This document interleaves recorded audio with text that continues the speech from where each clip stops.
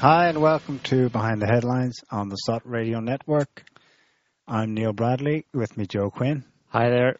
And Harrison Keeley. Hi everyone.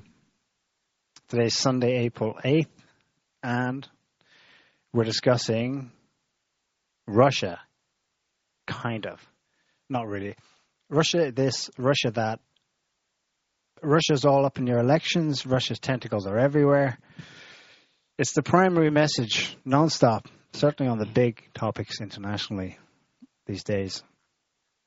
But any kind of close look at any of the details on any of the topics, even those unearthed by Western journalists supporting the narrative of blaming Russia, they all lead to a very different picture. I mean, take alleged Russian meddling in the US election. There are two main strands to it, okay? Trump, the candidate, colluded with Russia to rig the election. The central evidence for that was this Steele golden shower dossier. The other strand, Russia used social media to influence voters, if not specifically to elect Trump, then to sow some kind of general chaos in the US. On the first charge, we now know that Steele, Christopher Steele, that his source in turn was a London-based political operative of Maltese nationality, but very much in working and moving in British intelligence circles. Now, he was cast as a Russian operative, but on the flimsiest of evidence, he really has very little links. He is steeped, he's almost certainly a British asset, if not an out-and-out operative of the British military intelligence. He went to ground. Like Christopher Steele, he's disappeared off the face of the earth last October. And there are other British too. There's this guy, Robert Goldstone. He was instrumental as a source in building the Steele's dossier against Trump and his alleged connection to Russia. Anyways, you've got these strands and they keep leading back to London, not to the Kremlin. The second charge, that Russia influenced US voters, with the sub-clause of that being that it influenced British voters in the Brexit referendum. We now know that Cambridge Analytica is basically SCL, Strategic Communications Laboratory, a nominally private group, but which is basically practically an arm of British military intelligence. And it's not a secret. It's not a conspiracy as such. It's been reported in the mainstream articles.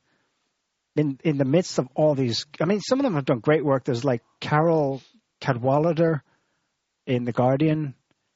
She's actually done the most recent one that blew it open. It didn't. It's actually been going on for a year.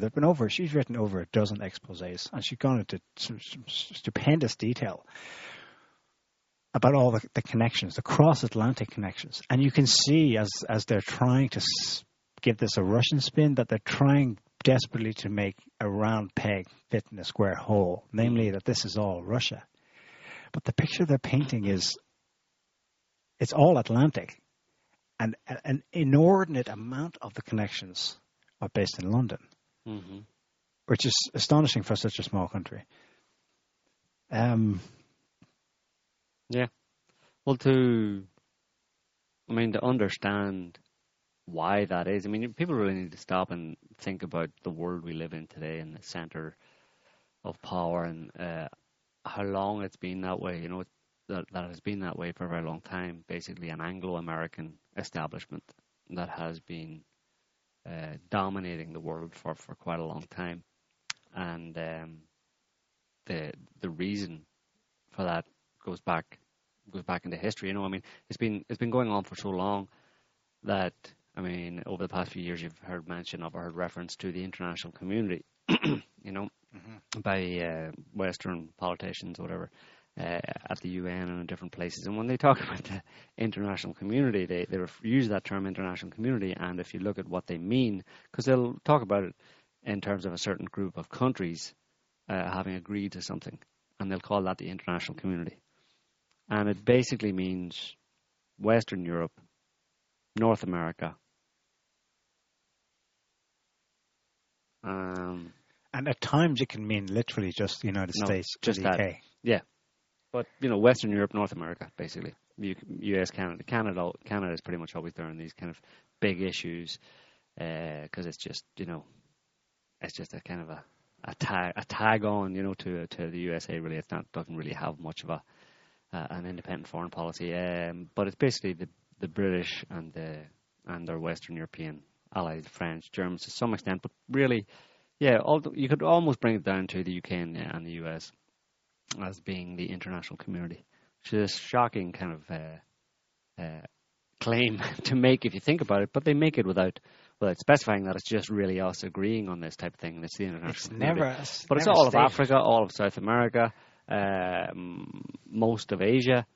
None of them can figure into it. And I mean, that attitude comes from, obviously, like I said, it comes from you have to look to history as to why that would be the case. And you obviously go back to the British Empire, rule Britannia rules the waves, all that kind of stuff.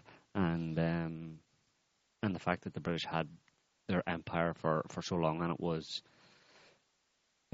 especially in modern history in particular, it was because it led right up into the middle of the 20th century, continued on when other empires had long since kind of disappeared or certainly didn't have the reach that the British continued to have up until the middle of the 20th century.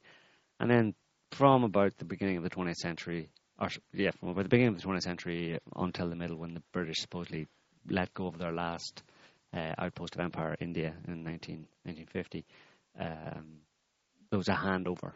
As America came online, the British kind of like passed the baton, as it were, to the US, but didn't really relinquish it, but just got a partner, if you know what I mean, got a stronger, bigger partner to maintain the same kind of imperial influence and the same empire effectively around the world, but for a modern age, basically, with more scope, more resources, and so nothing has changed. So my point is that these people, and of course the British people, British politicians, establishment personalities over generations and generations are, the same people. They're the fathers, let's say, of American politicians, of the American establishment elite, effectively.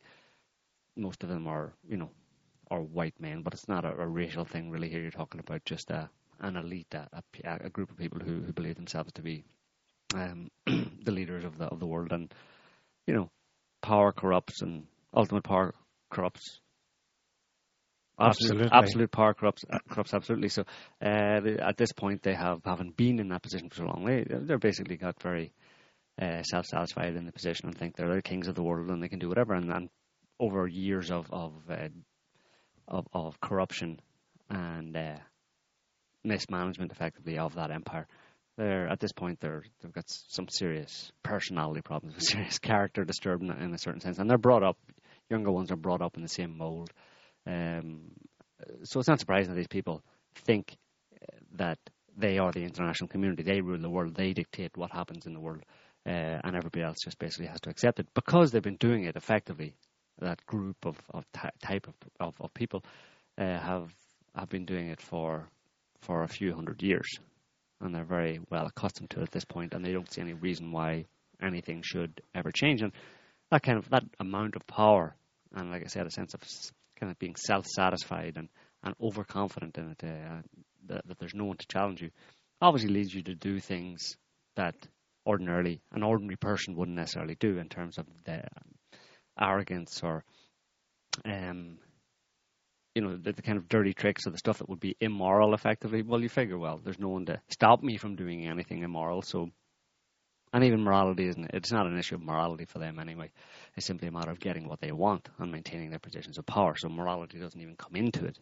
It's simply whatever works, And all of these scandals and international conflicts and stuff, particularly between Russia and China, etc., and the West, that we've seen over recent years, is because Russia and China have risen up to be able to oppose these people who have been on this throne for so long, and they definitely do not like it, and they're steeped in corruption and a grandiosity that allows them to, not only the scope of their own influence around the world allows them to do this, but also their attitude, their personalities allow them to carry out all sorts of, devious, underhanded, dirty tricks type operations against, particularly as we've seen, Russia and China, basically. So it's pretty sad, really.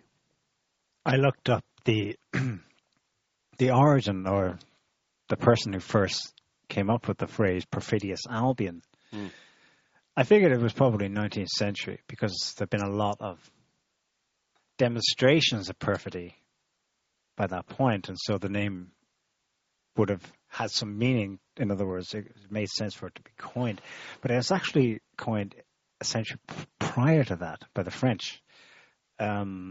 I believe it was mid 18th century, so 1750 or so. A French envoy of some kind came up with this term in French, I guess, but it translates in English into perfidious Albion. And the specific meaning he was giving it was Albion refers more specifically to England, as opposed to. Did the United Kingdom exist as such then? When? In 1750? Or was that. The United Kingdom was 1707? Okay, so it did. Just about. He was particularly talking, I think he was describing the mindset of the people he, as an envoy, would interact with. But that would have been the English, basis. that would have been the English primarily. Even in the United Kingdom, the English always held sway, I mean, Scotland was a kind of, they attempted to make Scotland was a dominion of owned by the English crown, whatever, under their sway, same as Ireland and to some extent Wales and stuff. So these were just outliers, if you know what I mean. That, and of course, most of the population in that island would have been centered kind of further south, closer to the mainland Europe, basically. So going back historically, and that's been the center of the seat of kind of power would have been down south, where it is today, basically in London and Westminster. I mean, London was established by the my first introduction to, I suppose, the question that led to the conversation I'm having today was the Iraq War. So I was a young student in the UK at the time, in late 2002, 2003. And I was astonished, as most people were, as most British people were, that Tony Blair's government was going along with such gusto with the neocons' plan to shock and awe Iraq. So that was my introduction to it, because I suppose the reason we're both Irish, but I had not the kind of awareness of my own history that you did, and I was taught in Irish schools. I really only learned the actual history after I saw something with my own eyes. So I suppose what I'm getting at is there's a kind of a break in the 20th century. I mean, formally Britain's empire ends, okay? And now whatever remains is the Commonwealth, and they're with us of their own volition. So we're not suppressing anybody in order for them to be under our rule or anything like that. And in the interim, it becomes normalized, or what's the word? Something happens where it becomes normalized to the extent that the British government at any given stage in the late 20th century and then into the 21st century can get away with saying such things as the international community has said so and so and so. And quite a lot, I don't know if it's ever a majority, but quite a lot of people accept that assumption as a given. It's the truth. I mean, before 9/11, Iraq, the war on terror, in the 90s, there were other issues. There was the Balkans, Kosovo, Serbia. What was the other major thing that happened in the 90s? Of course, the collapse of the Berlin Wall, collapse of the USSR. All these world events where the international community, as claimed by the British government at every stage, is tacitly accepted as their narrative was acceptable to most people in the West. But lately, it's gone completely wrong. I mean, it's like it's not working anymore, you know. And it's not just that recent events have opened people's eyes, but recent events shed older events in a new light. Mm-hmm. I mean, I'm going back, and we have an article about it at the moment, but it's a subject I'm really interested in as well. It's the First World War. I mean, the great conflagration of the 20th century that then, you know, had a knock-on effect. Really, it set up the whole 20th century, the Great War. It's, again, accepted fact. No one would find it contentious to say that, look, Germany was really to blame. Okay, the Versailles Treaty was maybe too harsh on Germany, and that led to the problems that justified Hitler's rise in the eyes of Germans because they were too harshly punished. But nevertheless, the British role, which is at least 50-50 in starting that conflict, if not higher, is just excised. Mm-hmm. It's the memory. What do they say? A blind spot in our... The victor writes the history, right? Right. So, yeah, but you know, our point here is that it's just there's a I suppose it's a very blinkered view of the West's role in not just in history, obviously amongst the average person in the street. There's a blinkered role or a blinkered view, a wrong conception of the history of the British and more recently America in history, and all of that kind of, if you could almost see it as all of that evil, all the evil that they have done, all of the dirty tricks, all of the underhanded, very far from democratic or moral activities they've engaged in are all today being projected onto Russia, which is not doing any of it. You know, it's basically like it's a projection from a psychological point of view. It's maybe you could say it as projection, you know, projecting all of your evil basically onto someone else. And it's gotten really bad at this point where they're just doing it kind of willy-nilly. They're just making it up as they go along and just saying, Russia did it. Russia, I mean, there's so many memes around, you know, Russia did it. Russia, you know, pretending, Russia, you know, Russia ate my homework. Russia kind of ruined my relationship. Russia, you know, stole my, you know, whatever phone. You know, it's got to that point where people, even the average person in the street, kind of can understand that, or see the truth in that. Basically, that there's this hysterical blame Russia for absolutely everything. You know, and it only flies with some people because of this whitewashed version of history, of British history, basically because of. Like you said, they've kind of excised it from the history books, the official teaching of history, where all of that stuff that Britain has done in the past, just doesn't appear in history books, and is if it ever comes out, it's kind of justified by well, it was for democracy, like kind of like that Woolsey guy, the former CIA director, said on Fox News there a few weeks back, said basically, yeah, well maybe we interfere in other people's elections, you know, but it's for very good reasons, for the furtherance of democracy, etc. You know, which is just, you know, yeah, it's obviously bullshit, like, you know. But what are you going to do when? And the problem with the empire business and the history of the British Empire passed over the American Empire and their spread around, their dominance around the globe, means that they have a long history, an established history of media dominance and media infiltration, you know, control of the airwaves, basically, which makes it very difficult for any real truth to get out, you know, a more balanced view of what actually happened to get out, you know. And like we've often said on this show in the past, America operates, a lot of success that America has is based on its reputation. Maybe, you know, a large percentage, maybe more than 50% of its ability to do what it does around the world is based on America's reputation as, you know, the greatest country in the earth, and as a force for good. Well, effectively, yeah, force for good, a force for freedom and democracy, right? The Iraq War, and that you can trust them, that they're good partners, that you can rely on them. In the 19th century, the Americans were latecomers to this game because the British had long since been out there, along with other European empires. But the narrative for getting out and colonizing the rest of the world was to civilize it. Right. It wasn't freedom and democracy. That came online around 1890, 1900. Mm-hmm. A change in the script, if you like. Before that, it was to civilize people. And I think to a large extent they sincerely believed that they were doing so. it's a complex myth because it's not a lie completely. There's some truth to it. Because, and this is what British history is, and then later, less more broadly, Anglo-American history. It's important because it happened. It occurred at a time where it was the handmaiden to modernity. Mm-hmm.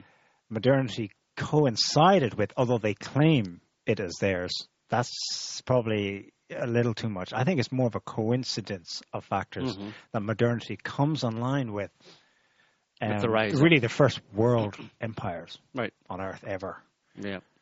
Yeah, well, it facilitates them, allows them to spread. I mean, they gain a lot of traction and ability to spread themselves around the world and do what they did as a result of modernity, the evolution of technology, etc. Particularly in the past, after the Industrial Revolution, say in the early 1800s.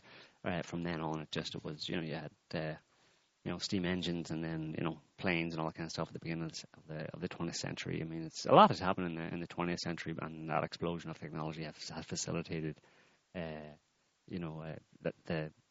maintenance, let's say, of the Anglo-American Empire, and there's something very strange about it in that sense, where it's a real coincidence. You have to wonder if it's just a stroke of luck or good luck. But then you could say that some people say that it would have happened. Anybody else who was in that position would have done the same thing. Would have gone around the world dominating and exploiting everyone else, and basically you would have. There's also a saying that one makes one's own luck. No? Yeah, but they didn't. The West wasn't responsible for the Industrial Revolution in that sense. You know what I mean? Like, those technologies those kind of ideas don't belong to any one person. It's we give birth to the kind of people who could conceive of those ideas. That's kind of nonsense. You look back throughout history and you see, like for example, after the Dark Ages, whatever, when Europe was kind of wiped out, possibly by some kind of a conflagration or maybe a meteorite impact or something that set most of Western Europe on fire, and this was caused or contributed to the fall of the Roman Empire, etc. After that, it was the Arabs and the Moors who brought the kind of all at that time technology back to Europe, and even before that, going back way back when, algebra and engineering and all that kind of stuff was not the domain of white people, of English people, or people living in that island, or people, there's no white people in America at the time. It wasn't theirs, So this idea that white people are, the fount of all modernity is just nonsense. So it brings it back to the idea that just a coincidence, In that sense, it just happened to happen that way, Yeah. Well, but go ahead. Yeah, can I just go off on that a little bit? Sure. I just started reading Thomas Sowell's new book. I think it's called Discrimination and Disparities. Just came out this year. And in the first chapter, he talks about something that's relevant, because his main idea is he's going to get into discrimination and why there are disparities between groups. And, of course, Thomas Sowell isn't an SJW, so you know what direction it's going to be if you're familiar with his work. He's a conservative American author. Philosopher, economist, really interesting guy, really smart. And one of the things, so in his first chapter, he's talking about the different things that can lead to disparities in outcome that don't have anything to do with discrimination. So one of the types of examples he uses is like what you guys have been talking about, different cultures and groups. And the way he gets there is to describe like a hypothetical individual who is, let's say, looking for a certain position, like a job or something, just any kind of activity or position or achievement. And he says that there will be, usually in any kind of complex thing like that, there will be several prerequisites. So you have to have all of these different characteristics before you can even basically qualify for that position. So, and when you, being a mathematician, economist, he can kind of break it down just with a really simple example. Like, let's say that each of these prerequisites is pretty common in the population. Like, maybe you have a 2 out of 3 chance of having any one of those features. But then when you need all 6 of them, that means that it's 2 over 3 times 6, and it ends up being like something like 1 in 8 or something. And so right away, that cuts down the number of people who will be able to fit that position drastically. And when it's complex enough, you're going to have a very tiny percentage of people who will actually be qualified for that kind of success. And so he gives the examples, the example of companies and nations or countries or cultures. And he gives the example of, a couple of examples. One being China, how China was like the most developed country and civilization in the world in like the 1400s. And when the emperor sent out their giant ships, like sea ships, to discover the world, basically, like these were ships that were I think you've read about this, Neil, like 10 times bigger than Columbus's ships, for example. They were just like marvels of engineering. And basically, so they went out and they sailed the world, they established trade and stuff, but then they came back, and the emperor, after hearing the reports from this famous navigator explorer, said, "Oh, well, it looks like the rest of the world is kind of, crap, and there's nothing there." So right in the mid 1400s, the emperor shut down the program and banned any contact with the outside world. Now, so China was on top of the world, and so it, using Sowell's model, it had all of the prerequisites for extreme success in in the way we measure it in terms of cultures and societies and technologies and things like that. But then by closing off from the rest of the world, that was right when Europe started developing themselves again and actually learning something scientifically and technologically. So China had basically cut itself off from that kind of cultural contact. Maybe if they would have kept themselves open, they might have been a part of that and not kind of lost their supremacy. I want to intervene there. It's a very good topic in itself. That's actually not established. It's one of the best theories, certainly in the West, to explain what's called the Chinese anomaly, why it did not take advantage of its hegemony in military, technological, economic superiority in the mid-15th century. But it's not actually a clear thing that they decided to, quote, shut themselves off from the world, because they did continue to trade regionally, and they did continue to allow, especially when they started to arrive first with the Portuguese, European traders to come and trade along the Chinese coast. So it's a bit of a myth that they shut themselves off, and I think it's a kind of a post facto explanation that European authors have come up with, because they're kind of anxious to explain, well, why do we do it and not them? Why weren't the Chinese so predatory? Yes. Or predatory enough in order to continue to rule the world after, the 14, 15, up into the modern era? Why didn't they do that? Well, you look at the interaction that the British had with the Chinese during the whole Opium Wars business. I mean, that was that was something that apparently, China never conceived of doing. Basically, was that when they went out to see the rest of the world, they thought, hey, this country, maybe like Western Europe, has a lot of potential resources. What if we, but they won't let us take them all. So what if we just get them all addicted to opium? Let's produce some opium or get lots of opium and sell it to these people and get them addicted to it, and then they'll be much more compliant. We'll be able to basically destroy their society from the inside and take whatever we want. That's the kind of approach. That is the approach the British took. Mm-hmm. So here we get back to a problem of attitude and a predatory mindset, basically. So we said earlier on that there's nothing special about white people in the sense of producing the modern era and producing technology and producing the modern world and stuff. That's not necessarily that's not true that there's something unique to them that someone else couldn't have done that. But it's more, if you add in the predatory aspect, then that's the primary reason why the West rules supreme today and continues to do. And we see even up until today that approach, that underhanded, dirty tricks kind of approach, is the way that they have decided on as the best way to maintain their control, or to get what they want, to play the game, let's say, of international diplomacy or negotiations or trade or whatever between relationships between foreign countries, you do it as in an underhanded way if necessary, and very often you have to, because you can't reign supreme and be the top dog and have the lion's share of everything forever without in some way or other suppressing or dominating the people who would naturally rebel against that kind of imbalanced or unfair situation.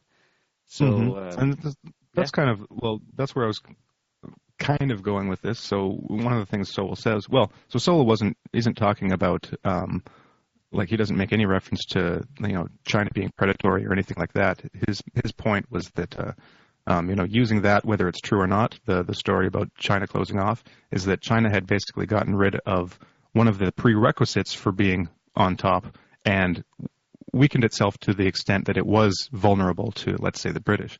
But regardless of that, just to come back to one of the points about like Europeans and white people, for example, not being like genetically or just inherently you know, superior.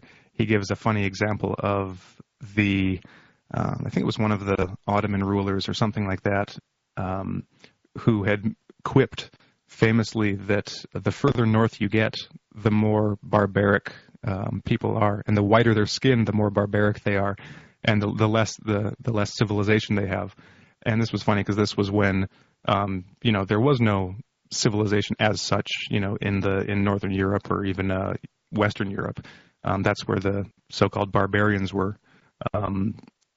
So just kind of funny how, and he used that example as an example of things swinging in different directions. So one group will be on the top at one moment. They will lose a prerequisite, or a new prerequisite will be introduced just through, you know, the kind of complex ways that societies develop and that history develops. That a new group will then come into the forefront because of some quality they have that lends themselves towards success. And he ties that into companies too. For example, you know, the famous example of Kodak, who was on top of the film production industry, like producing actual film, you know, for cameras, and how in something like 2000 they were like making like, they were worth like 19 billion or something like that. And then that was right around the time where the digital camera was introduced. Right. And within 5 years, they went bankrupt because the digital just totally replaced them. And ironically, they had actually developed one of the first digital image sensors, but they hadn't developed it. They hadn't innovated based on their own technology, and so they were just, you know, off the map. They got, you know, wiped off the map of history because they got replaced. And so Sowell uses this as kind of like an example that happens all over the place, whether on the level of individuals or up to nations, and how the people on top at one moment can be gone in an instant based on just these very subtle changes in what actually works. You know, what prerequisites for success are what's the word, like what prerequisites will actually work given the conditions that you know, the current conditions that, you know, whatever's going on in. So you know, you're on top for 1 minute and you're gone the next. Right, and one of those prerequisites is to have a predatory aspect to your list of traits or of well, and it can be. It doesn't need to be. That can, well, you know, hypothetically, that can become you know, a hindrance in the right conditions. Yeah, but I think if predatory nature is married to kind of decent enough intelligence, then those two aspects will probably always win out, you know, unless you find someone who's more intelligent than you. I mean, there are other aspects that could compete with that, and we're maybe seeing that in Russia and China today, you know. But throughout history, when at the beginning, you know, when things are getting set up, who's going to be top dog, you know, when the hierarchy is being established, well, the one who's most predatory, combined with some intelligence or decent amount of intelligence, is probably going to, in the situation where others that you're competing with are not predatory, are not so predatory, not so conniving or scheming, and not so willing or able or inclined to kind of stab you in the back and screw over other people screw over your partners, say one thing to your face and do something else behind your back, that kind of thing. Those attitudes obviously are a recipe for success. Maybe. I think that there are probably other, numerous other factors that need to be involved, but for the most part, if you take it to like a biological level and evolutionary level, the example that from Francis de Waal, the primate researcher who Jordan Peterson likes to quote, it's like the most predatory chimp will, if he has a bad day, he'll be taken out by two of his inferiors who have been, discriminated against by him. So it can be a weak game if you don't have other factors kind of backing you up. And one would be, technological superiority and, by extension, military. But, as any of these factors gets weakened or taken away, that intelligence and predatoriness can be, it can become a liability and you can lose your position. Yeah. Although, like I said, when it's married with intelligence, and part of that intelligence would be an awareness of the fact that there are other people who may be trying to or are trying to unseat you and will unseat you at any opportunity. If you have that awareness, then that's going to be it's going to mitigate against that ever happening. But I think it's basically those factors that I mentioned, like predatory nature and intelligence and awareness of the situation, a kind of cunning and that kind of level of intelligence, where you're basically out for yourself all the time, which is similar to a predatory nature. That you're always going to remain on top, but not always, let's say, but you're going to rise up the hierarchy very quickly. Like we talk about, it's in various books, like, Snakes in Suits, that talk about psychopaths and stuff, that trait of being able to smile at someone and when they turn around, stab them in the back. And do it in such a way that someone else gets blamed. That level of deceit is very successful until obviously you get found out. Enough people get that treatment that they turn on you, and you have to then rely on your intelligence and your cunning to basically maintain your position. But so it can take quite a long time for that to happen. And as long as you can keep other people down and keep them suppressed, then you can maintain your position for quite a long time. But it's certainly not a viable strategy for forever or for the long term, obviously, because ultimately you will piss off enough people that you will be taken down. Well, and they've also done studies on companies like I don't know if Babiak, who wrote the book with Robert Hare, was involved in them, but they've done studies on corporate psychopaths. Like I think in CEO positions, and have found that the companies run by psychopaths actually do a lot more poorly than other companies. So basically, there's the myth that the psychopath is a great, Wall Street guy or whatever because he's ruthless and because he can make the hard choices, right? But it doesn't actually end up working that way. Those countries, it's miserable to work in them, and they aren't very effective, and they don't do very well. So.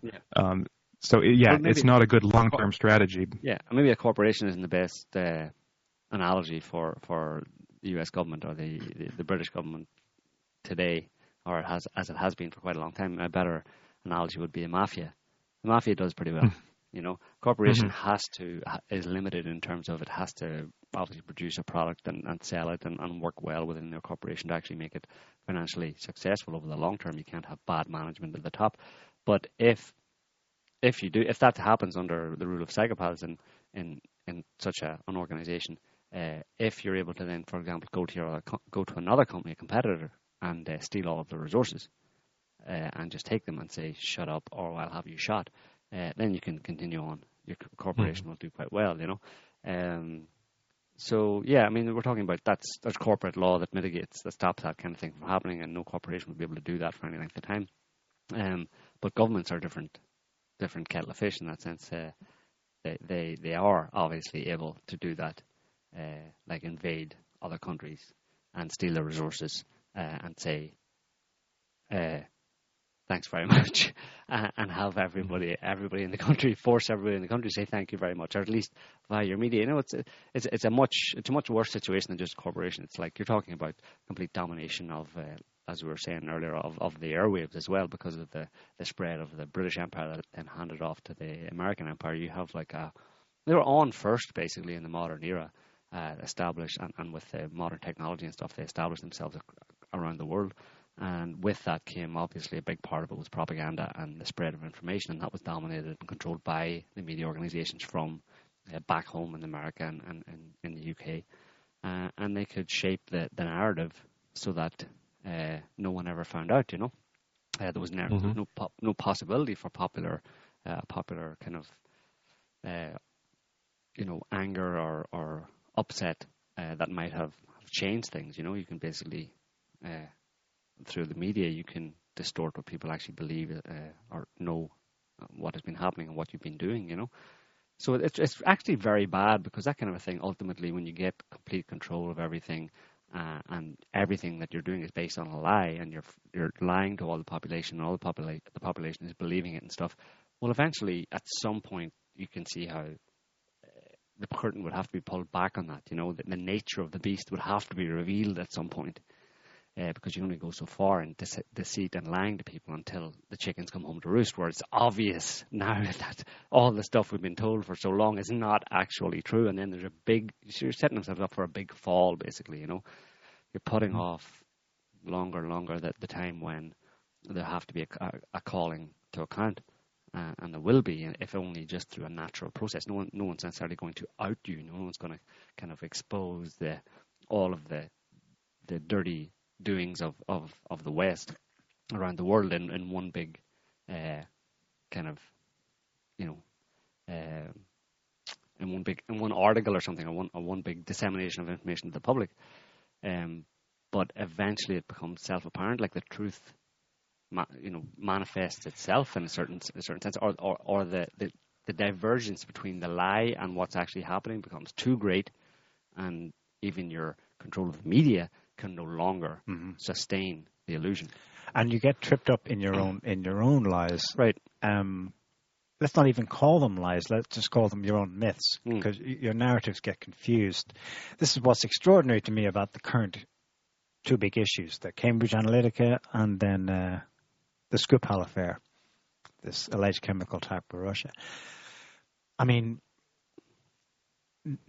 Russia is obviously if we're in a court of law here, the court of international media opinion, Russia's the defender. It has to defend itself. It doesn't need to do much.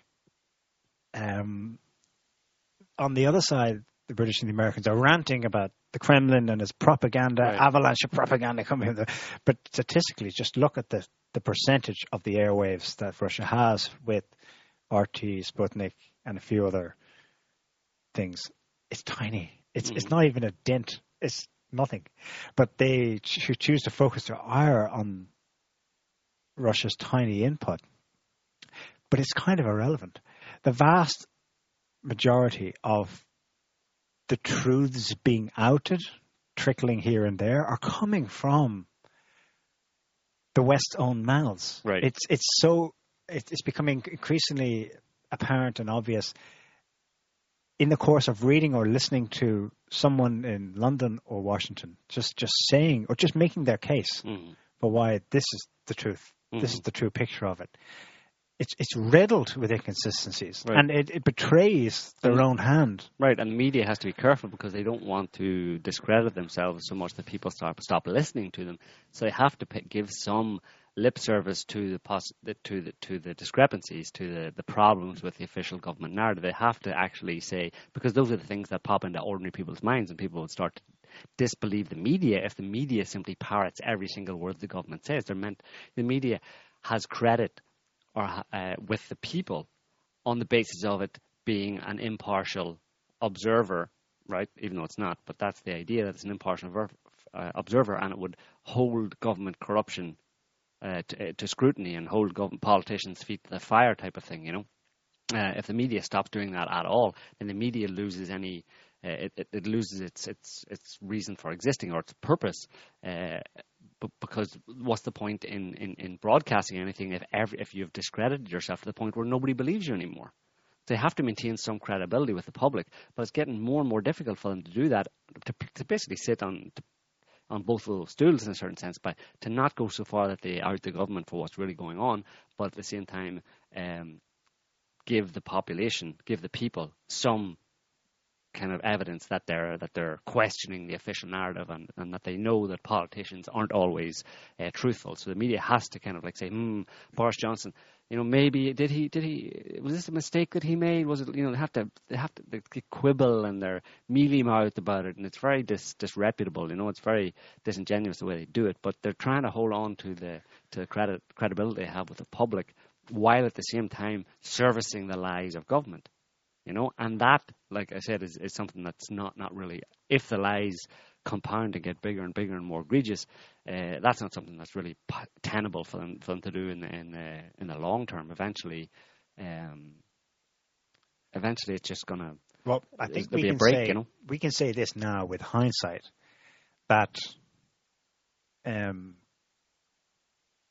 another factor in why this was always going to be short-term on the scale of human civilizations. Mm-hmm. It's long-term in terms of history. It's 2 centuries. We were all born into this, but it was always going to run its course, because we can say this with hindsight, because of the instant media effects of instant communication. Boris Johnson opens his mouth and it's on Twitter instantly around the world. Anyone can access it. Right. Once the kind of information airwaves, the playing field has started to become level, it was curtains for them, really, because everything is up for question. Mm-hmm. And they obfuscate that development. It's a technological development, largely. They obfuscate it by throwing their hands up and going, oh, well, it's all fake news. Mm-hmm. We're in the post-truth era now. I guess you can't believe anything then. Right. And in the next paragraph, they'll repeat the mantra, liberal democracy was born in Britain, the glorious revolution. We must preserve this and encourage it, and tell everyone else in the world they must hold them to our higher standards. Right. In the next paragraph. Right. And that's as the separation happens. We have, a kind of a separation of what people understand as the truth and what the politicians are saying. As that gulf gets wider and wider, it's kind of like black and white. It gets more and more into black and white. Like people start believing that all politicians lie, and that's it. And they're not going to believe anything they say. So and they're getting that from a competing narrative that's coming in from alternative media and from, say, Russian sources and stuff. So the establishment's response to that was to throw a bunch of grey water into the middle, which is fake news. You can't be sure, So that's a tactic that they're effectively using, calling things fake news. That they're basically, when they say fake news, when they put out this thing, how do we combat fake news? What they're saying is, how do we combat the truth? How do we stop the counter narrative to the official narrative from gaining traction? Well, we just say that we try to water it down and say that you can never know anything anymore, and that serves the liars, obviously. I mean, if you think of someone who's lying as a profession, basically, like everything they do is to lie to the public, then to say when they're in danger of being exposed for doing that, the best thing they can hope for is that someone would say, well, you can't be sure of anything anymore, like you were saying. You can't, just to try and force people just to walk away, to not really look at it anymore. Just say it's too complicated, it's too confusing. Just, don't even try and figure it out yourself anymore. It's too complicated. There's no truth to be had here. You can't say if the government was lying really exactly on that, because there's details you're missing and blah blah blah, and you never know who's lying to you. I mean, maybe the people who tell you that they're telling you the truth, maybe they're lying to you. You ever thought about that? It's not so sure. And people just throw their hands up and go, well, to hell with that then. I'm not even going to bother anymore. But you should see that as a tactic, and that there is, objective truth that stands in opposition to an obvious lie, The objective truth being the opposite of the lie, or the exposure of the lie. That's the truth. But it's, that's kind of like a summation or a summation more or less of why this anti-Russia stuff is going on at the minute. It's basically over the past number of years, and why this anti-Russia hysteria has reached fever pitch, and why they're basically blaming everything evil or bad on Russia, is because they've been in a position of ascendancy for so long. And like we said, it was the British who established this kind of global empire to beat all empires from the 1700s right up to 1950, and then the Americans more or less took over in the 20th century, and it was a handoff, it was a transference of more or less, or even in partnership, because the British didn't just go away, they remain and they have the legacy, and it's in their minds, it's in the British mindset, or particularly in the English mindset of we rule the world, rule Britannia, Britannia rules the way. And they have a song about it. I mean, what other countries have a song like that? I'm pretty sure there aren't any that have it so explicit. Rule Britannia, Britannia rules the waves, Britons never, never, never shall be slaves. Which has, in the context of when those words were written, Britain had slaves and was sending people off to slave colonies and penal colonies all around the world. So they were saying basically other people will be slaves, but we will never. And in fact, the other people who are slaves will be our slaves, and we will never be slaves. So it's really a supremacist viewpoint, and that's what this is the country from where liberalism emerged. Right, freedom. Yeah, but that's individual freedom.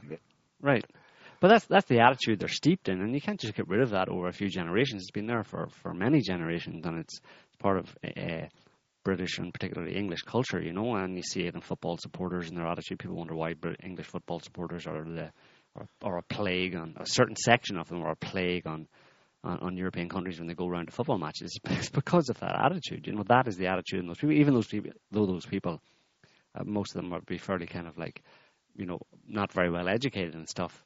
One thing, they don't know an awful lot, but what they do know is that England rules forever. England won the war. We beat the Germans. We did this. We're, basically we civilized the world. We're the best ever, And you can't get rid of that. And that attitude among the population is indicative of it being. I mean, it's fairly watered down amongst the general population. It's more concentrated in some areas of the population than others, but it's generally in one form or another, to one extent or another, spread throughout the English population.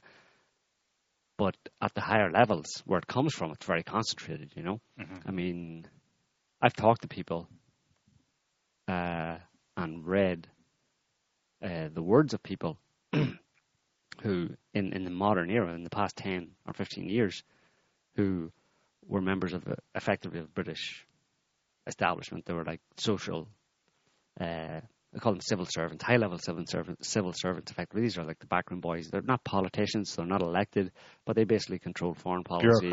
Bureaucrats control foreign policy. And they're all, a vast number of them are toffee-nosed tossers. You know what I mean? And they're the worst of the well, they're basically, you class. could take them and put them back 200 years.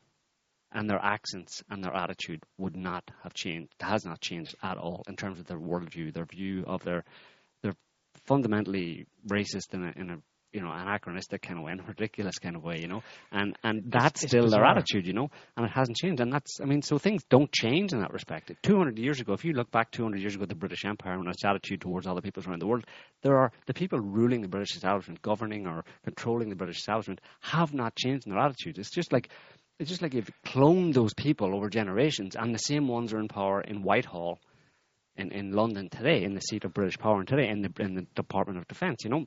Not all of them, but the ones who actually hold sway are the ones who have, because they're seen as the ones who should hold sway, because they have the imperialist mindset. They have the attitude of Britain, top of the heap forever, And it's hard to argue with someone, if you see yourself in an organisation, who is the most vocal about how great we are as an organisation, as a country, and how we should always be the best.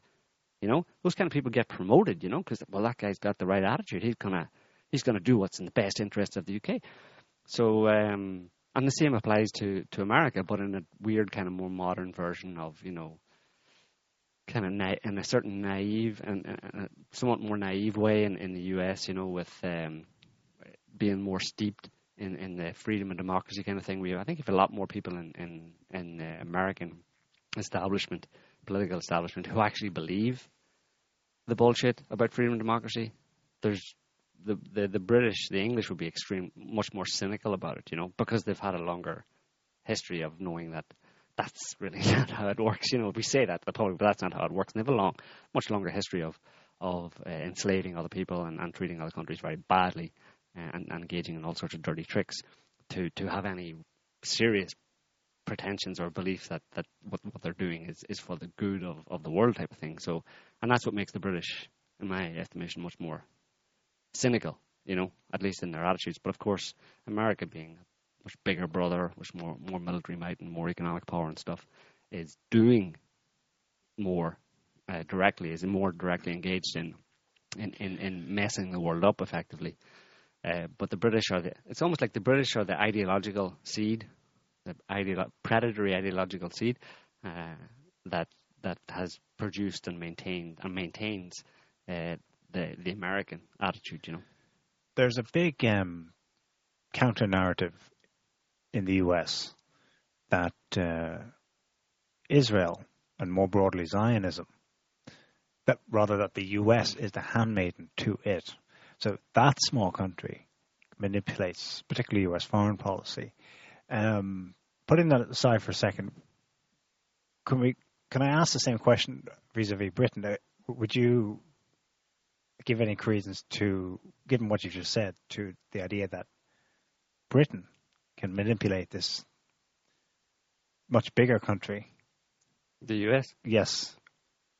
Or is that taking things too far? I'm just going on, I think there's on the recent scandals. I mean, yeah, but I think, yeah, they seem to be the brain behind a lot of it. Yeah.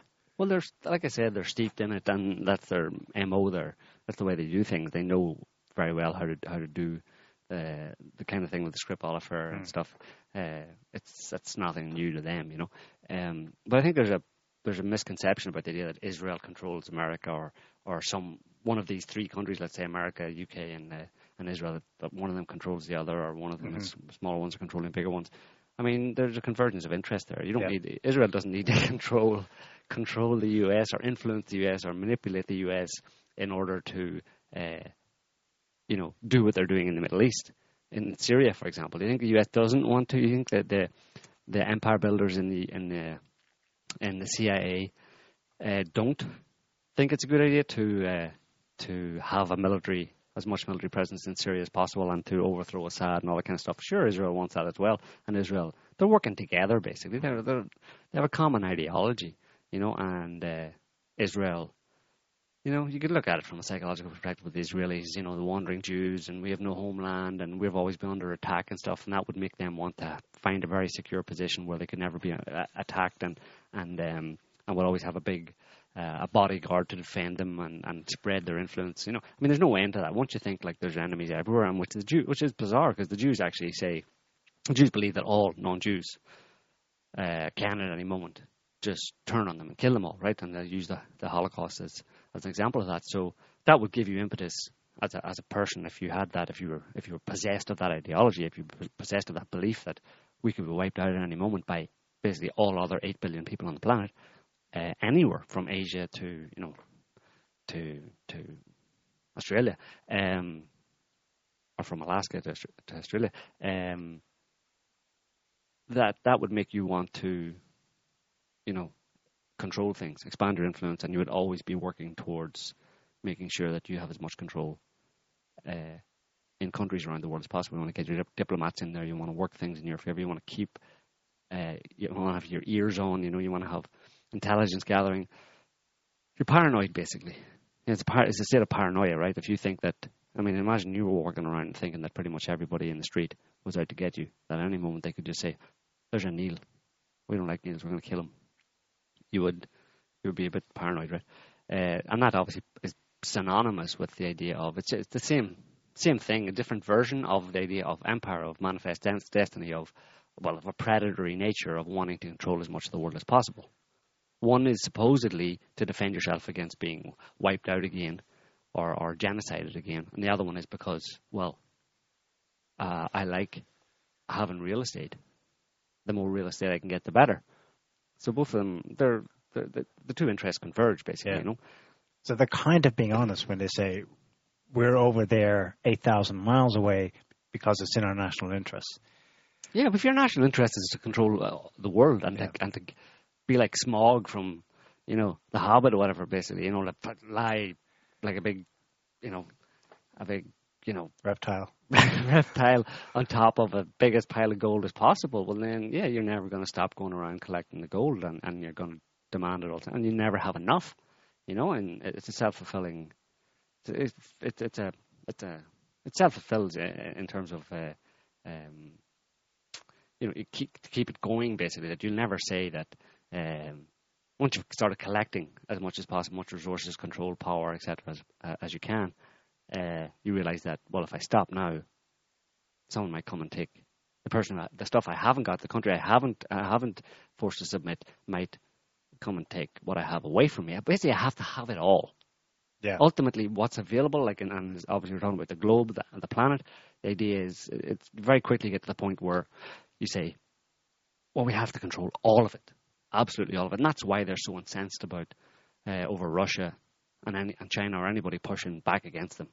You know, because it's like, it feels like an existential crisis, and it is. If you're existential, as in the reason for your being is to control as much, or you've decided the reason for your being, for your existence, is to control all of the world, then anybody who says not here, well, you're threatening my existence. It's kind of like the Israeli thing, you know, where, you know, Hamas says Israel has no right to exist. You know, I'm pretty sure psychologically at that level, that's the kind of way it feels to those people. It's not so much a thought out, kind of fully thought out concept, but it feels. I think that they have a feeling where they have to keep going. You know, I know of at least one very well thought out conception of the world and the different peoples in it. It was very popular in the 19th century in Western Europe, in Britain, in the US then as well. Political theory, at the time there was no pretensions to democracy and spreading freedom and individual rights. It was about civilizing the world. And they conceived of the natives they were bringing civilization to as being childlike. It's a recurring theme over and over and over again. I think it's partly sincere. I think they were actually going and meeting these different kinds of people and observing them, and they found them to be childlike. And one of the most common refrains was that they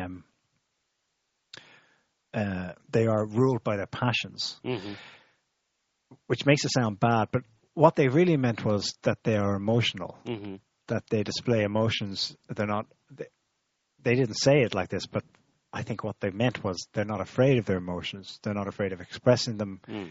They are emotional, like normal human beings, right? And I think to a certain mindset, particularly the ones that were most steeped in going out there and colonizing, they really did have a different kind of psychology. Yeah. And it was reflected then in their ideology, in their political literature, in their scientific theories.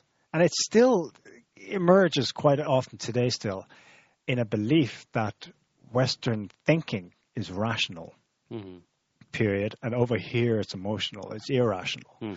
And we need them being childlike, we need to raise them into adulthood. And they developed a whole theory whereby we have emerged from the primitive state. We're now above the fray. We've evolved. The rest of the world has yet to, but we're going to help them get there. This is, if you like, the positive side to their ideology about why they had to go out there to help people. And you see it still today. It's just told in a slightly different context where Samantha Power says we need to free these people, bring them democracy and so on, human rights, etc. The reason that's on my mind is, well, we've already touched a bit on psychology, but it popped in my head again today because I read a Sunday Times op-ed today by Boris Johnson. Lovely. He tore into Jeremy Corbyn, basically. He said, Corbyn came from a, quote, infantile leftist background, end quote, that led him to sympathize with, quote, any country, any movement, however unappealing, that is hostile to Britain. Concluding, quote, Corbyn shames himself by lending its succor. Truly, he is the Kremlin's useful idiot.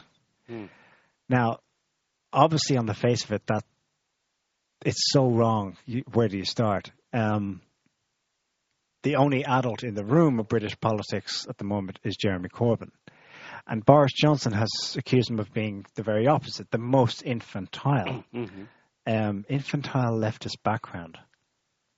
Well, I was like, what on earth does he mean by that? But then I remembered the political theory and the way it developed over a century. I think Johnson, he's not consciously connected the two. But I think he really does see people who actually believe maybe basic universal humanitarian truths, for want of a better term, that we should all try to get along as best as possible.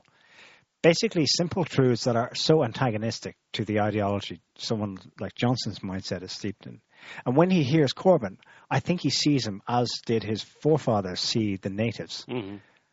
They see everyone else, including large swathes of their own population, as being essentially crazy, maldeveloped psychologically. They're the sick ones, not us. And they have spent the last 200 years trying to cure the earth. Well, but they haven't really, I mean, that's, of course they haven't. This is a narrative that they tell themselves, obviously, and there's a predatory instinct behind that, which whenever you go into a country and you see a bunch of natives who are naive or childlike, whatever, who don't really, not very worldly wise or not very rational, well, I mean, there's two responses to that. One is to see it as cute or nice or interesting or whatever, or see them, you can see your advantages over them, whatever, but then whenever you immediately decide to exploit those advantages over them. And that's how you end up having those naive kind of children of other countries, of other nations that were colonized, being turned into slaves, basically. And these people, and that's that's largely what happened. I mean, that's how. I mean, not just the British, but for example, the Belgians in the Congo and stuff. Basically enslaved thousands and thousands, or tens of thousands of people, and treated them horribly, cut off arms and hands and feet and stuff on the rubber plantations, and the British did the same thing when they went into any country and they wanted to exploit the resources, and these naive children suddenly became a bit more militant, or some of them became a bit more militant and started attacking them. Well, then you put them down, you end up putting a large number of them into kind of concentration camps, effectively, So your grandiose kind of benevolent view of the world as the civilizer of all these people very quickly turns into something very different. And of course, you ultimately blame those other people for not accepting our wonderful, benevolent, civilizing forces. They just wouldn't sit down and do what we told them to do. The idea that they have a will of their own just didn't come into it. Well, they do have a will of their own. They recognize that, but it was the wrong will. It wasn't. It was clashing with our own will type thing. And there's an argument. I mean, it's so attractive, that attitude that you suggested Boris Johnson and his type have, because it's true that the world is a dangerous place, and you can't be walking around wide-eyed and bushy-tailed and thinking everybody's going to cooperate and be nice type of thing. But that doesn't mean you have to go to the opposite extreme and assume that everybody is out to get you, basically, which is Johnson is thinks in the case of Russia and China and everybody else, that everybody, it's dog eat dog. If you don't get it first, someone else will take it from you. That's coming from inside them, I mean, it doesn't have to be black or white. You can have a middle road where you say you're worldly wise and you realize that, there are some dodgy people out there and you have to be careful and stuff, but there are also an awful lot of well-meaning good people in other countries and stuff, and you don't have to see them all as either exploitable or a threat to your position, so it's ultimately, as is true in many cases in human nature, is that what you're accusing other people of is actually what is in you yourself, in many cases. There's something extraordinarily poetic, not a good choice of word, about the fact that at this time Boris Johnson is the Foreign Secretary of Britain. Because they have put him out as their chief diplomat, their chief interactor with other peoples. Yeah. I mean, it's extraordinary because he's long been known in the UK as not an idiot, but a buffoon, as a clown, as somebody who makes gaffes constantly. It isn't serious. Yes. He is similar-ish to Trump in that he's famous for having a media background. He began as a journalist, but then he was on game shows on TV. First as a participant, then as a host. And anyway, he still climbs the ladder and he ends up as the mayor of London. And now he's foreign secretary. And this guy, he says the one things they should not say, articulate ever in specific situations. There's one last year where he's speaking somewhere in London. It was never meant to be published, but someone had it on tape and then it was published. But nevertheless, so he's speaking to a public audience. I guess maybe among the right people, because they laughed and cheered what he said. He was praising how Libya was doing better and that he had great hopes for Libya because he sees it as being the next, he sees the city of Sirte in Libya as being, it could potentially be the next Dubai, just as soon as they clear all the dead bodies out of the way. You mean the dead bodies that your friend and fellow pupil at one point, David Cameron, piled up with the British and French and American intervention in Libya that destroyed that country. Now, that's a gaffe, but it's also it's an insight into this totally different psychology, this mindset that would first think it and then say it. He has a lot of similarities with Churchill. I find that there's something striking about his appearance. Churchill was kind of strange looking. I don't know. I think he had almost no eyelashes, very pale skin, and blonde hair as well. I don't think they're related, but they probably are in a distant way. But Johnson is a big fan of Churchill, and he wrote a book published in the last couple of years, I think. The Churchill Factor, how one man made history. So that's his idol. Right. Which tells you a lot. Johnson has an American connection. I think he is part American on one side or something. Or he was born in New York. I forget. As was Churchill. I think Churchill's mother was American as well. So, let's just do a little roundup of the latest in Skripal business.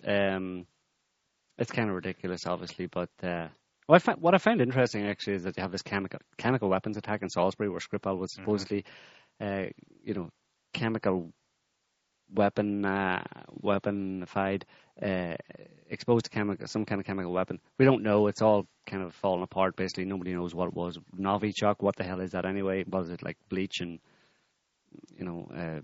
Tide Pods or something mixed together? It's supposed to be a nerve agent, but how is it if they're alive? I mean, but nobody knows. It's and then in Salisbury, so you have him subjected to this, and then a few weeks later, you have a chemical attack today or yesterday, in yet another one in Duma in East Ghouta near Damascus, supposed chemical weapon attack. But there's no evidence for it. The news reports on this latest event in Syria, even Western news reports point out that these are unverified claims. It just comes from Jaish al-Islam, some gaggle of disparate nutbag jihadi types who never read the Quran in their life, basically mercenaries. These people claim that there's some chemical weapon bomb was dropped by the Syrian army, whatever. No evidence for it, no real evidence for it, no way to confirm it. Yet it's all over the newspapers, and Trump comes out and says, very bad, terrible chemical weapons attack, innocent people killed. No access to them. Big price. Animal Assad did it. Putin mentions Putin specifically. Putin's responsible, and there's going to be a big price. Just said big price. I think it actually continued in the next week. Oh, right. Big price to pay, blah, blah, blah. Big price to pay, blah, blah, blah. It's going to be huge. And this is just maybe a week or 2 weeks after he said that they was planning on removing. They're going to draw down and withdraw the American troops from Syria. Surprise. Wow. So you have 2 chemical weapons attacks within a month, more or less, of each other. One in Salisbury, in the UK, and the other one in Syria. And both of them centered around Russia.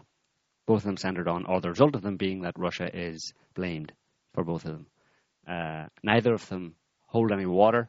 Neither of them obviously make any sense whatsoever. The Syrian army had more or less was at the point of routing the last remnants of the jihadis out of East Ghouta, out of Douma. The site this happened in is the last. Douma is the last stronghold right. of them. Right. So it's basically like these jihadis probably made this up, carried out some kind of chemical-y type thing, threw a bunch of chlorine up in the air, something like that, launched it from a makeshift kind of grenade launcher or something.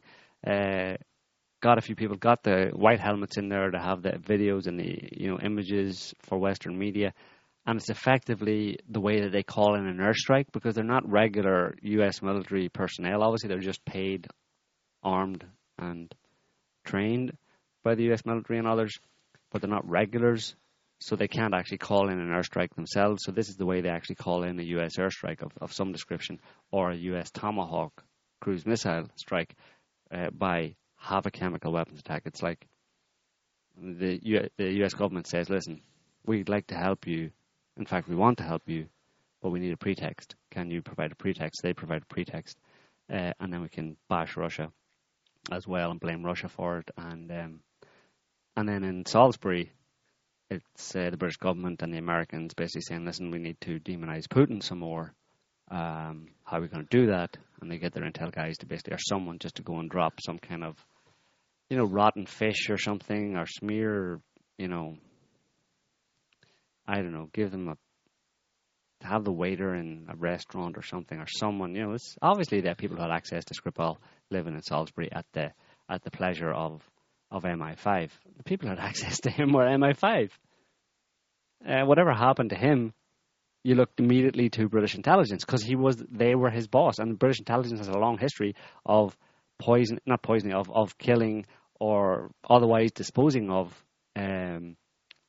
people that they were associated with, agents or assets, whatever. They have a long history of doing that, So it's bizarre that no one would just kind of go, yeah, must have been MI5 really, because they're the ones who had full access to Skripal and could do whatever they want and set it up in whatever way they want. The idea that a couple of KGB agents were roaming around Salisbury, pretending to blending in or something and then getting access to this guy and doing whatever to him, and you've probably read about the whole situation already. This is supposedly Novichok, serious deadly nerve agent type thing. Now it was on a door handle, possibly. They still don't know. Don't know how he got it. Might have been in the restaurant, might have been in his car. Might have been, who knows, on one of his scratch cards that he apparently was addicted to playing. They gave him a loaded scratch card and he sniffed it or something. But anyway, no idea how he got it. It's still just all a load of speculation and nonsense. But with the latest one, that it was on his door handle, it means that he got exposed to it. Him and his daughter got exposed to it on the morning that day of the afternoon that they became ill. So it took hours and hours. They went from the house into the car, went for a drive somewhere, then went to a restaurant, had a meal, then went to a pub, then came back from the pub, and they were fine all the way through this. And this is hours after they're exposed to this deadly nerve agent that makes you drop dead in seconds. So hours later they're fine, and then finally they sit on a bench and kind of start kind of acting a bit weird. And that's so what is this then? Novich, what the hell are you talking about? These people, where's my fish? You know what I mean? Jesus Christ! I mean, really, I have a fish here actually, and I mean, really, I wish Boris Johnson was here. Some serious. We need to get you something to hit that with. I would just. You can't smash all this equipment. I would what the hell are you talking about? It's just horrible to listen to their bullshit. When someone's giving you a story. I mean, it happened. What's annoying is that if someone gives you a story, if you ask someone, so what happened there the other day? Say someone did something and it inconvenienced you in some way. It's just what happened. And they start giving you this bullshit story that's obviously bullshit. It doesn't make any sense. You have to stop them. Hang on a minute. What are you? You're saying that happened in this, but that doesn't make any sense. I mean, that's the normal human response to someone who's feeding you a line of bullshit that is completely incoherent or inconsistent. But because the media just parrots it, we're forced to kind of like do that ourselves. You know, you're forced to write on Facebook or write on Twitter or something and try and point out the obvious flaws in this ridiculous story, you know. I guess it was meant to be sold on the strength of it being because of Russia. That's supposed to have its own credence. It's such that you could say anything in this climate, anything, and it would make sense because of Russia. Because Russia's been built up to be this evil power, and that's control of the media, and none of it. And people just, swallow nonsense. I mean, what use are people's brains? You know, why do they not think? We're not talking about, PhD level thinking here. We're just talking about someone having a decent amount of skepticism about the narratives that someone will give you. Has anybody ever lied to you? Has anybody ever tried to put one over on you? Have they ever tried to sell you a bullshit story? And did you pretty quickly afterwards find out, or maybe you got burned by it once or twice? The point is that people do that all the time. So why do ordinary people not immediately suspect that of governments and of the media? The establishment media, why did they not immediately say, these people probably have an agenda, and particularly in the details of the story, when they just put it out there as, Russia did it. Have you any evidence? Shut up, you traitor. Russia did it. It's like immediately you should go, sounds like you're trying to convince me of something there that, without any evidence, that sounds like you're appealing to emotions to get me to hate someone without any evidence, so I'm not going to buy your story. What's wrong with that level of thinking? What's wrong with people that they can't engage in that level of thinking? I think a lot of ordinary people they see through it though. The most striking thing is the uniformity of the official level response in NATO countries. There are a couple outside of it. Australia is technically not NATO, but it went along, sort of Georgia and Ukraine. But everywhere else, they're all NATO countries. Oh, and Ireland, Republic of Ireland, chucked out one Russian diplomat as well. One Russian cleaning lady. With the exception of a few Central European countries, they all... Yeah, why? But that makes it even worse. These are supposedly the cream of the cream, right? The cream of the crop, right? These are the educated politicians, right? And they've been in the game. They know what happens. They know that this kind of stuff goes on. They know the perfidy and the half stories and the lies and the manipulations and the black ops and all this. They all surely know about it. Even they may not have been directly involved in something like that, but surely they've heard, secondhand. So why would they all be like, Russia did it? Really? I mean, what is somebody paying these people to be stupid, to pretend to be stupid, to not use their brain, to not do the right thing, which is go do kind of what Jeremy Corbyn did, which was, hang on a minute, have you got any evidence? Just a small thing, but evidence, maybe a little bit of evidence for what you're saying. Shut up, you traitor. Bribery is going to be a part of it, but blackmail is probably the bigger part. There's a load of functionaries, though, that aren't speaking up. Why aren't more people speaking up? Because their jobs, basically. Bribery, so you're talking about bribery here, and is basically that you're getting a paycheck. So you can't, if you're working for a government and the government says A, well then if you're getting a paycheck from the government, then you have to say A as well, even if you think B. Or maybe a lot of people actually just don't care about thinking. I'd say for now it remains the case that the elites in Western capitals continue. They see through this incident. I'm sure of it. They're intelligent for the most part. I'd say only a handful, maybe, of them actually believe that the British version of events is actually what happened.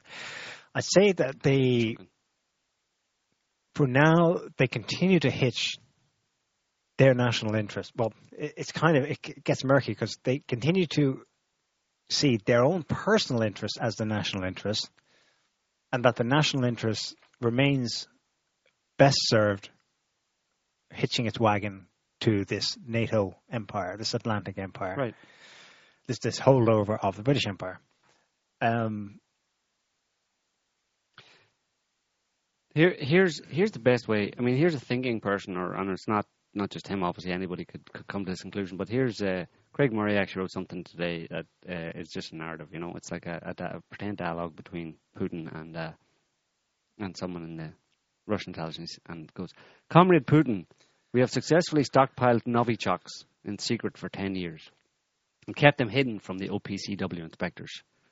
We have also trained our agents in secret Novichok assassination techniques." I wish I could do this in a Russian accent. "The program has cost hundreds of millions of dollars, but now we are ready. Naturally, the first time we use it, we will expose our secret and suffer massive international blowback. So who should be our first target? The head of a foreign intelligence agency, perhaps? A leading jihadist rebel in Syria? A key nuclear scientist? Even a head of state?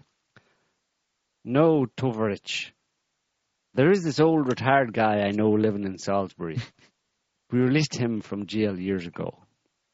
With respect, Comrade Putin, are you sure he is the most important target to reveal a program we have put so much resource into for 10 years? Yes. I sit here every day and I cannot concentrate on the affairs of Russia or the world, as all the time I am thinking of Sergei Skripal. I should never have let him out of jail to spend his life buying lottery tickets and eating in Zizis. But you must make absolutely certain to kill him. Don't worry, Comrade Putin. We have been training in secret Novichok assassination techniques for 10 years. We even have a detailed manual explaining our methods. We will spread the Novichok on his outside door handle. Are you sure, Comrade? Is there not a danger it will wash off or get diluted? No, Comrade Putin. It never rains in England. So that is a reasonable, based on the official British government narrative about what happened. That would be a reasonable discussion, a reasonable account of a kind of discussion that would have had to have taken place in the Kremlin for the British narrative to be true. But it's obviously not. And so, I mean, you know, that's more or less when people say this doesn't make any sense. You know, when people say, and many people have been saying, why would Russia do this? It's ridiculous. That's basically what they mean. That's the narrative. Yeah. Well, that's the idea in their mind is like, this is ridiculous. You know, it's just it's self-defeating. Basically, it's if Russia wanted to give itself a massive headache and tarnish its image further in the international community, then they would go ahead and like poison with something, some aging former KGB, now MI5 agent, hanging out in Salisbury, basically just playing scratch cards, driving around in his Beamer, and eating in restaurants. That's what he was doing. So let's take him out with our Novichok. I mean, it's nonsense, you know. I mean, headbanging stuff. Now they have a problem. The Skripals are alive and talking. Right. Well, there's talk about them being given new identities in America. They'll probably be put up with that dude. What do you call him in the Olympic? The Olympic Committee, the Russian Olympic Committee guy who exposed. What's his name? Radchenko or something. Radchenko or something like that. Yeah, him. They'll put the two of them up in the same apartment. The three of them can all wear socks. They can all be sunglasses and talking to the media. Yeah, they can all be weird together. Although I read in a London Times article today that MI6's preference is that they go to one of the other Five Eyes, namely Canada, Australia, or New Zealand. What was the reason they gave? Something to do with jurisdiction, because the preference. Because why? Well, they can better keep an eye on them. And what does that say about the nature of the relationship of that small country of Northwestern Europe with that huge country in North America called Canada, Australia, and New Zealand, that it talks about them that way in public? Right. We would have jurisdiction over in these countries, yeah. They are us. Yeah, well, they're the Commonwealth countries, right? Right. Well, maybe just a few background things on how the situation got to this point. Was it just a few days ago that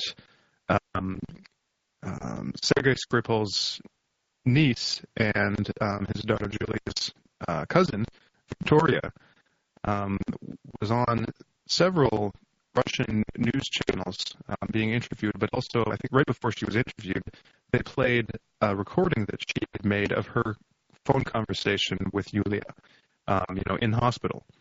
and where Yulia had said, basically, I'm recovered, Dad's okay, we're all good, and the implication, like I don't think she explicitly said it, but the strong implication was that they'd be discharged soon. Mm. Yeah. And go ahead. No, she did say that. Yeah. Yeah, okay, she did say that. And then, so Victoria has been on Russian channels since then and being reported on in various news outlets as saying various things. One of the things she said about that conversation that she recorded was that to her it sounded like those were not, basically that Yulia wasn't speaking freely. Yeah. They weren't her words. She even said that during the conversation you couldn't hear it on the recording, but she thought she heard someone say, "Okay, you can speak now." Mm-hmm. And there was something weird about the number, like she called Victoria on her cell phone as opposed to her landline, which was kind of weird. Well, of course that's going to be a case, you know. Mm-hmm. Of course there's going to be MI5 people, or intelligence people all around them, and they're basically. See, this is where it gets worse. You know, not only have they been sacrificed or used in this way as grist for the anti-Putin mill, where they basically were subjected to some kind of poisoning agent, and had to spend several weeks in hospital. Not only that, but now basically the rest of their lives are forfeit. And remember that Yulia is a Russian citizen, but she's not going to be allowed to go back to Russia. She's basically, they have got such a really bad deal, in the sense that they're now assets of the British. You work for us or you're dead. British Crown, basically. You know what I mean? Because I mean, there's no way they can be allowed to say anything. Certainly not in the short term, anyway. You know, I don't think they will be. You know. So let me just read this tweet. Moon of Alabama made this yesterday, or the day before. So he calls it "Losing the Information Edge." Wednesday, Portendown says not Russian. Thursday, Her Majesty's government. Oh, secret implausible evidence. Well, implausible in brackets. So Wednesday, Portendown says it's not Russian. The day after, the government says, oh, we've got secret evidence. So then on Thursday, the Russian embassy asks about Skripal's pets, which were left in his apartment, a cat and a couple of guinea pigs. Then, the day after, the government says, oh, sorry, they died. Thursday, Yulia makes her phone call to Victoria and says, Dad's fine. And then Friday, Sergei is getting better. So if you remember, like, for the whole time, like, when it first happened, it was, everything in the news was that they had, like, a 1% chance of surviving, they were in critical condition, they're probably going to die, and then, as the weeks go on, then, Yulia, she's better, she's fine, she's totally recovered, she's speaking, she's ready to leave, she's talking to her cousin, okay, that's strange, and then she says, oh, Dad's fine, we hadn't heard anything about him, at that point, and then the day after, the government says, actually, he's out of his coma or whatever, and now he's getting better, and they're playing catch up with this information. It was very, very strange. Like it's, and the fact that there's no video or photographs of them, they're like totally shut off from any kind of media at all, and not even media, but from their own government. They're not letting Russian envoys. You're supposed to let somebody from the embassy come and see them under international law.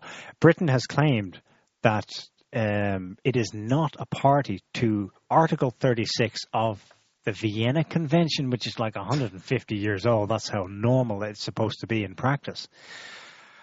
Which is technically true, but somebody else pointed out, I think it was John Helmer in Moscow, that actually Britain has signed with Russia an agreement that covers this. They have a bilateral treaty in which you are supposed to let somebody see their own citizen in whatever situation they may find themselves in.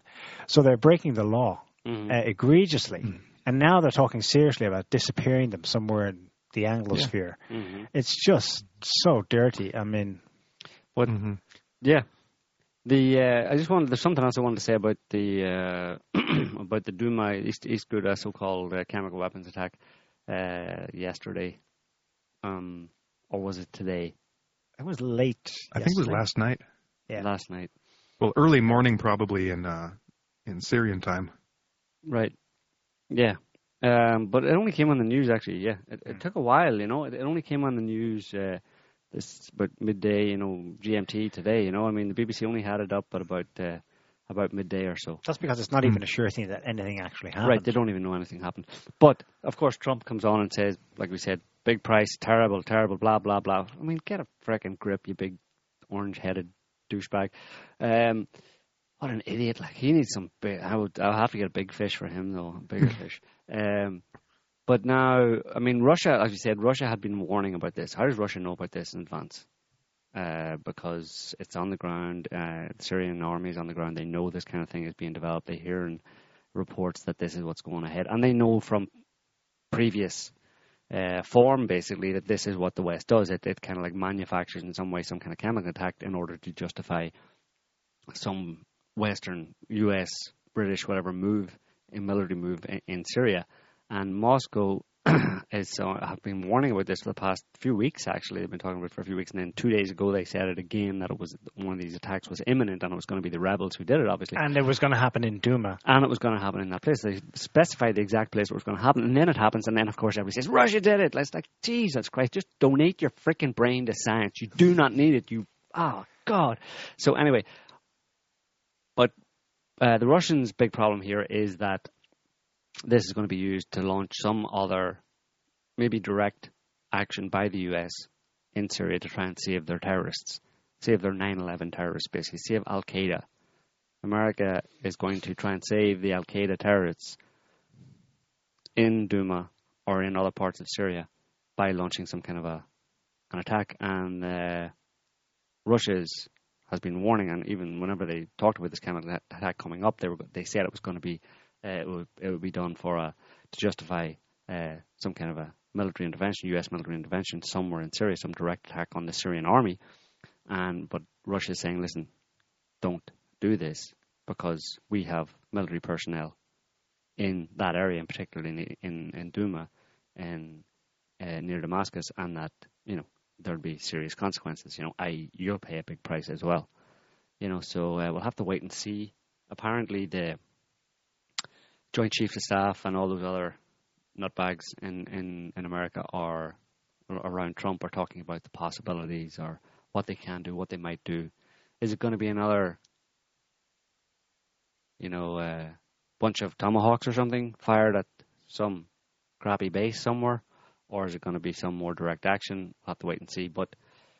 Or maybe just cruise missiles fired at more sensitive targets type thing, so that we could have another repeat of what happened last year with the Trump firing his Tomahawk cruise missiles, but it might be worse this time in the sense that the Americans might be up in the ante to the point of not caring that Russian military personnel are in the way and maybe trying to directly attack the Syrian army. But in which case, we'll have to see what happens, but it's not good. Nope. So, I don't think we've discussed this on the show yet, but we had a conversation about